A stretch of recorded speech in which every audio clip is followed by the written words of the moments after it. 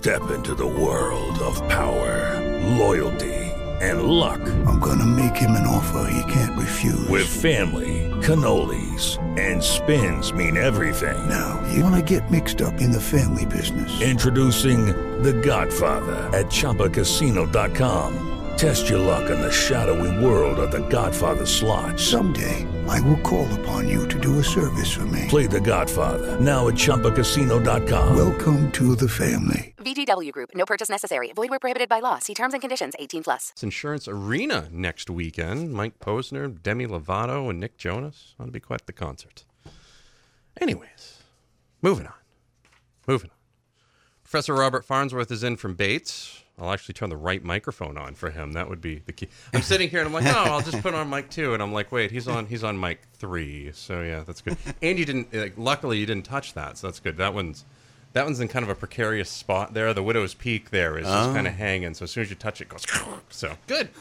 You're so far so good. You're on it today. And you forded the river here. It's like the Oregon Trail to get here, I guess. It was. Goodness gracious. Pretty extraordinary. Staying out of trouble? Another successful year over at Bates? Yes, it was another nice year over at Bates and enjoying the summer. That's always good. It's always good. Now, we've got some summertime poems today, right? Yes, indeed. All right. Now, the first question I got for you is, do you always write the summertime poems in the summertime, or is it easier to write them in the winter when you miss summer a lot? I think about 50-50. I do like looking back from the depths of winter into remembering the warmth of the summer. But I was surprised when I looked through my work how many poems actually are about the summer. I do most of my writing during the summer, so it's a productive time for me. I can imagine. Well, you don't have to grade papers. Right. You don't have to. You don't have to do any of that stuff. Yeah. So that's always good. It's always That's it. good. I'll actually have you start with one of your summer poems now, and we'll go from there. Sure. Yeah, I thought I'd start off actually with a poem, not mine, a poem by the American poet Elizabeth Bishop. What you need to think of is walking on the beach in the summer and observing the behavior of small birds, particularly the sandpiper, what runs along the shoreline right there where the waves break. Sandpiper. The roaring alongside he takes for granted, and that every so often the world is bound to shake. He runs to the south, finical, awkward, in a state of controlled panic, a student of Blake. The beach hisses like fat. On his left, a sheet of interrupting water comes and goes and glazes over his dark and brittle feet. He runs straight through it, watching his toes. Watching, rather, the spaces of sand between them, where, no detail too small, the Atlantic drains rapidly backwards and downwards.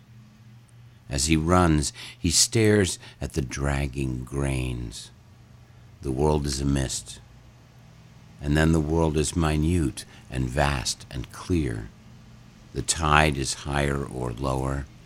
He couldn't tell you which. His beak is focused. He is preoccupied, looking for something. Poor bird. He's obsessed.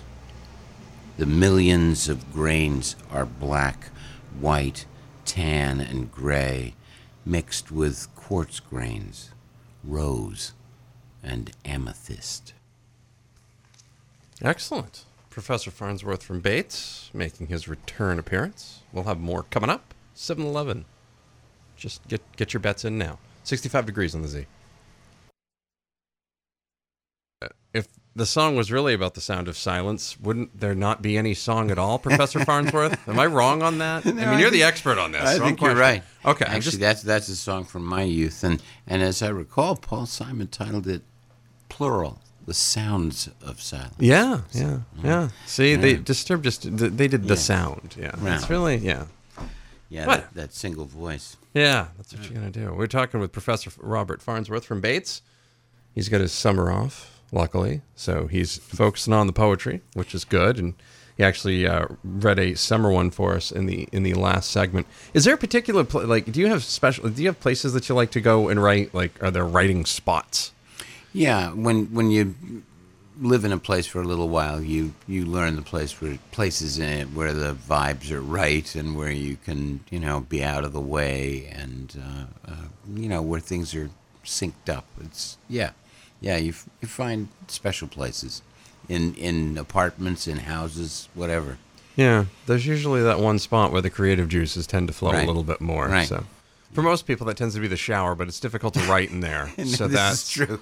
That's a challenge. Yes. That's Yes. maybe you can dictate or something. I'm not really or sure. Get one of those right in the rainstorm kind of LL Bean equipment there. It's a good idea. Yeah. It's a really good idea. What poem would you like to read this segment? Well, it's interesting. It's a kind of radio poem. When I was a kid, I had a little transistor radio that I would listen to baseball games on or listen to music on, and I'd often fall asleep with the thing under my pillow still going.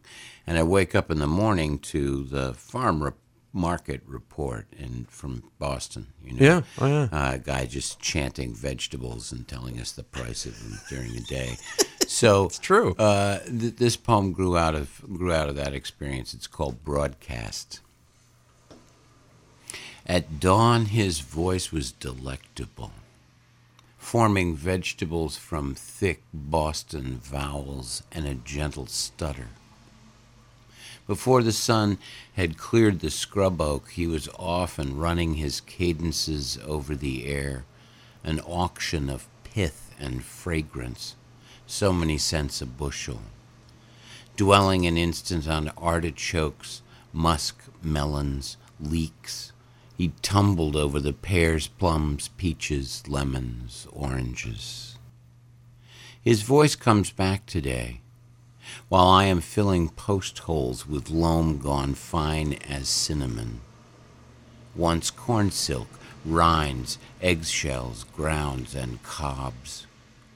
I'm still tuned in, and still can't think without touching, holding words to the thick, acquisitive, worldly sides of the tongue.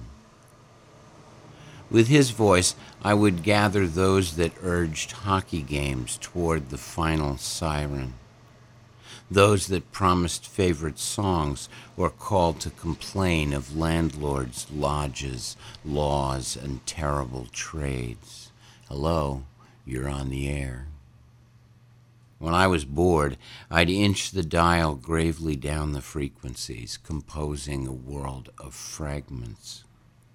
Far in my secluded room, I heard the nation breathe all night under its armor of lights and airline routes. I heard it listening. And after hours, that radio would heat up under the pillow. Now the old compost heap has cooled and grown violets. In the lowest layers, where leaves have lost their shapes, worms incorporate their dank cities.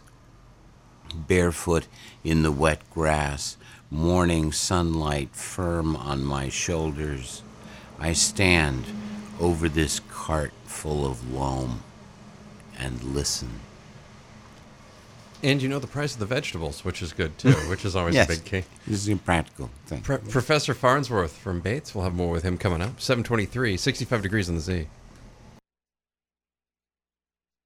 I wonder if there's different varieties of cake you could eat by the ocean. I'm sure there's different varieties of cake by the ocean. Maybe they prefer chocolate. I'm not really sure. And if that's code for anything, I've just gone down a horrible road. So we'll just right back from that. We're going to come on back.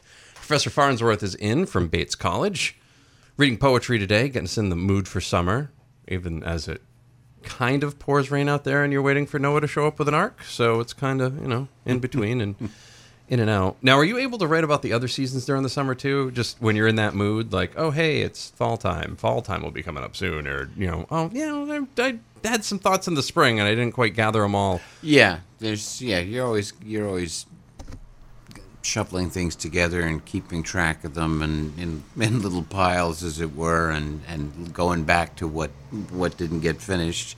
But I don't know. I find because I write so much in the summer that the summer becomes a dominant setting. Now, are you taking notes all year long on things that you think of, and then in the summertime go back and finish it off, kind of circle back? Makes sense. Right. Yeah. Seedlings. Yeah, seedlings. That's a good way to put it. What would you like to read this segment? I'm going to read a baseball poem. All right. See, you just know the way to my heart today. Radio, last segment, baseball now. Jeez, that's it. Yeah. You know. Yeah, this is a poem that a former student of mine put into an anthology of baseball poems that he edited, and it's called Night Game. Nobody's just watching. Not those perched on a billboard beyond the center field fence. Not the paid attendants. Not the manager thinking through his roster in the dugout, slowly clapping.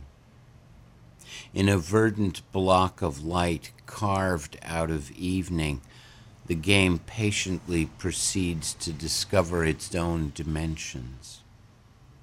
Across the diamond, beyond the upper deck, huge glass towers sheer into darkness. Joy will make waves in thousands of people. Lesser occasions, sudden fouls, foreign scores, chin music, register on the crowd's broad face like smiles donated to keep up conversation. Two pale clouds have anchored near the flag, whose broad stripes swell and then subside.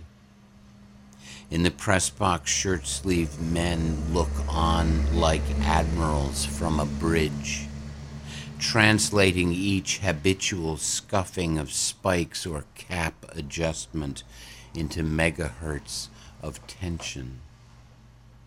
The pitcher stalks behind the mound, kneading the ball, wiping his brow with a forearm. A gentle wish of blue smoke hangs over his head.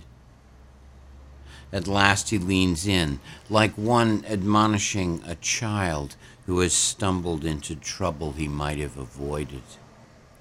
Precision richly mixed with accident has left 2 on, 2 out, 2-0 for the home team in the 9th. Gull shadows flicker over the poised infield. As he begins his toppling stride, the pitcher reaches into his glove, plucking as out of a hat the ball and slings it suddenly home. And it is emphatically reversed, rising into the lights, into darkness. In the bat's risen arc of follow-through, there's an instant nobody solves. Not the hitter already shedding his weapon and starting to run. Not the pitcher strangely dancing down to back up the plate. The center fielder trots back and turns, spreading his capable arms open in greeting. Professor Farnsworth from Bates, reading his poetry today, and poetry that he selected. We'll have more coming up. You're listening to Maine's Big Z. 5. Kind of live for summer at this point.